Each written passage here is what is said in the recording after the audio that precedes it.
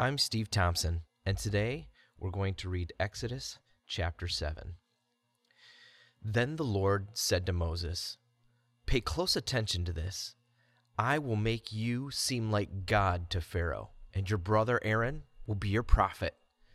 Tell Aaron everything I command you, and Aaron must command Pharaoh to let the people of Israel leave his country. But I will make Pharaoh's heart stubborn, so I can multiply my miraculous signs and wonders in the land of Egypt. Even then, Pharaoh will refuse to listen to you. So I will bring down my fist on Egypt.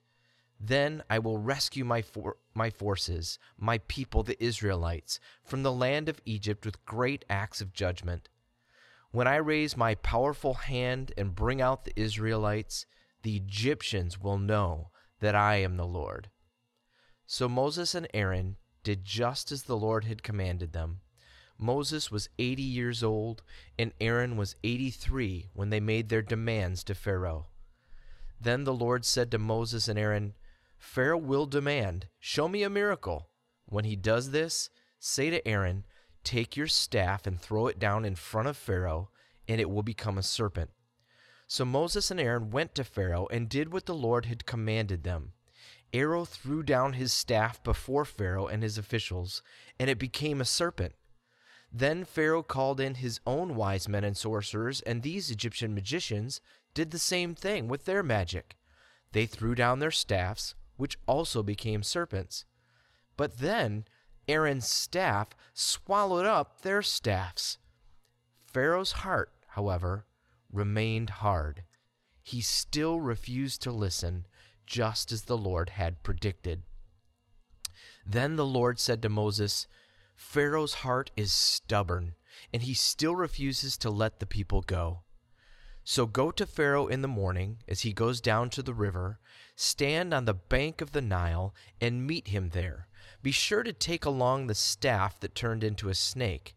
Then announce to him, 'The Lord, the God of the Hebrews, has sent me to tell you, let my people go so they can worship me in the wilderness.' Until now, you have refused to listen to him. So this is what the Lord says, 'I will show you that I am the Lord. Look, I will strike the water of the Nile with this staff in my hand, and the river will turn to blood. The fish in it will die, and the river will stink. The Egyptians will not be able to drink any water from the Nile.' Then the Lord said to Moses, 'Tell Aaron, take your staff and raise your hand over the waters of Egypt, all its rivers, canals, ponds, and all the reservoirs. Turn all the water to blood. Everywhere in Egypt, the water will turn to blood, even the water stored in wooden bowls and stone pots.' So Moses and Aaron did just as the Lord commanded them.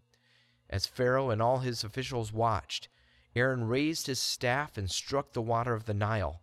Suddenly, the whole river turned to blood. The fish in the river died, and the water became so foul that the Egyptians couldn't drink it. There was blood everywhere throughout the land of Egypt. But again, the magicians of Egypt used their magic, and they, too, turned water into blood. So Pharaoh's heart remained hard. He refused to listen to Moses and Aaron, just as the Lord had predicted. Pharaoh returned to his palace and put the whole thing out of his mind. Then all the Egyptians dug along the riverbank to find drinking water, for they couldn't drink the water from the Nile. 7 days passed from the time the Lord struck the Nile." I get a little sordid enjoyment at how God, in his desire to demonstrate to the world that he is God, the only God, the all-powerful God, by passing judgment on the Egyptians, makes all the Egyptian gods that the Egyptians worshipped look foolish. I mean, we all know that there are no other gods that exist, right? God's not really in competition with anything of substance.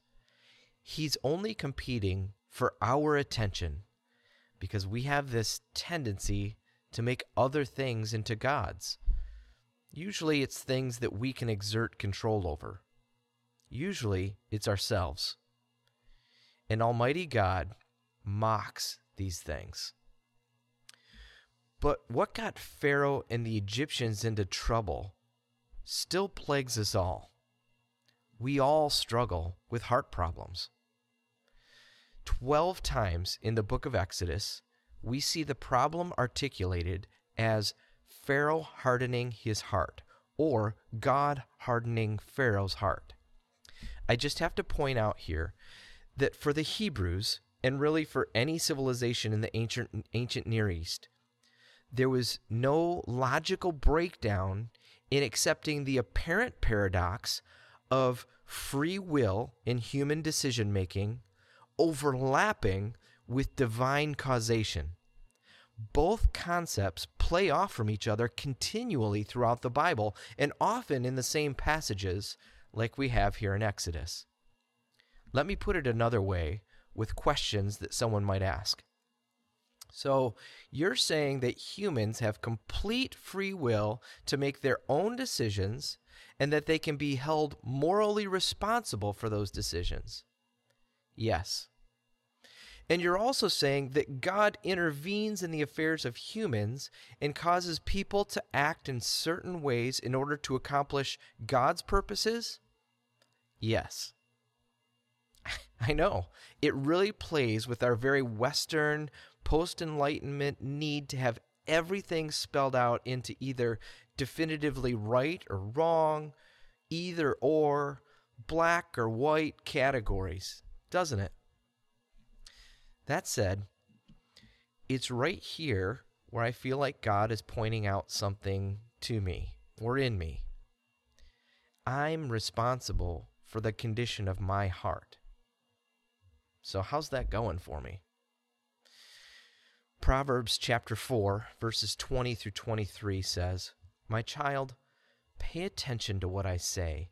Listen carefully to my words. Don't lose sight of them.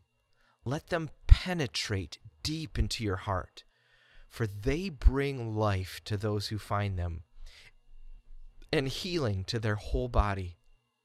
Guard your heart above all else, for it determines the course of your life."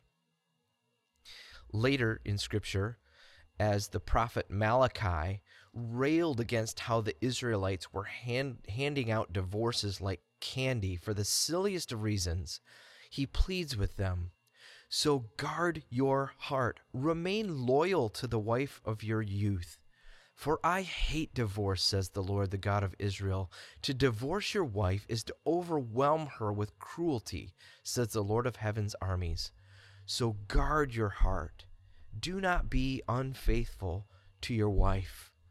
And in my own words, don't let your heart get distracted by other things and taken down a course that leads both you and others into hard situations, cruel situations. In Matthew, Jesus was explaining to the Pharisees why they were missing the point of what was causing sin in their lives when he said, "Don't you understand yet?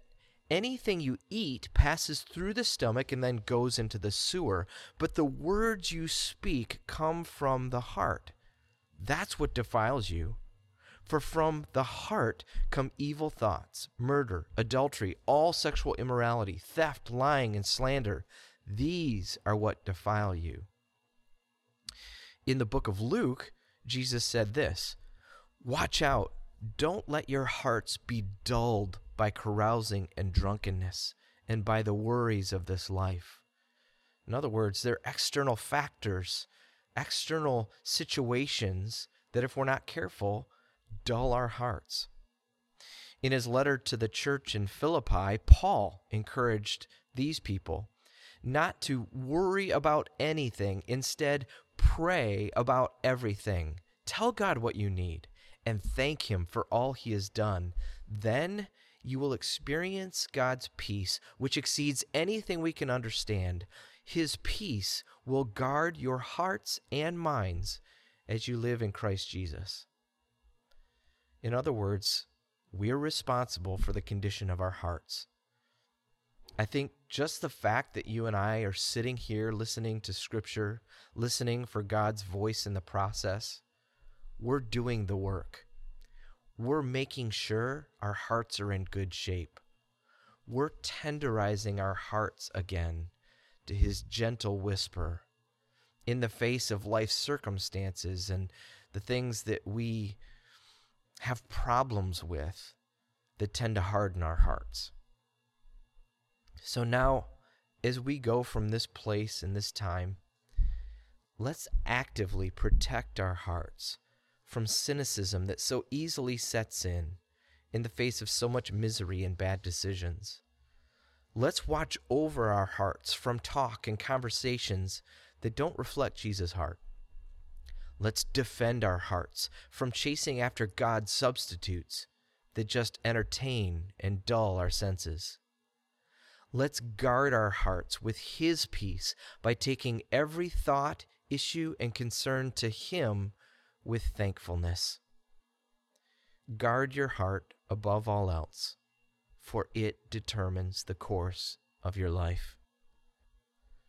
Father, Pharaoh learned this lesson the hard way, and we don't want to have to do it the same way. We don't have to want to learn the hard way. So, Father, right now, if there's anything in our hearts that is making us hard or cynical or bitter or is just throwing up a block to you having your way in our hearts, then would you reveal it to us right now so that we could remove it? Would you show us where our hearts are growing cold or defensive? Father, in an attempt to then tenderize our hearts, we just come to you with thankfulness. Thank you for this chance. Thank you for speaking to us. Thank you for all the amazing gifts that you have blessed us with in our life, from physical resource type gifts to people that you've surrounded us with. God, we're thankful for all these things. We commit our day to you. In Jesus' name, amen.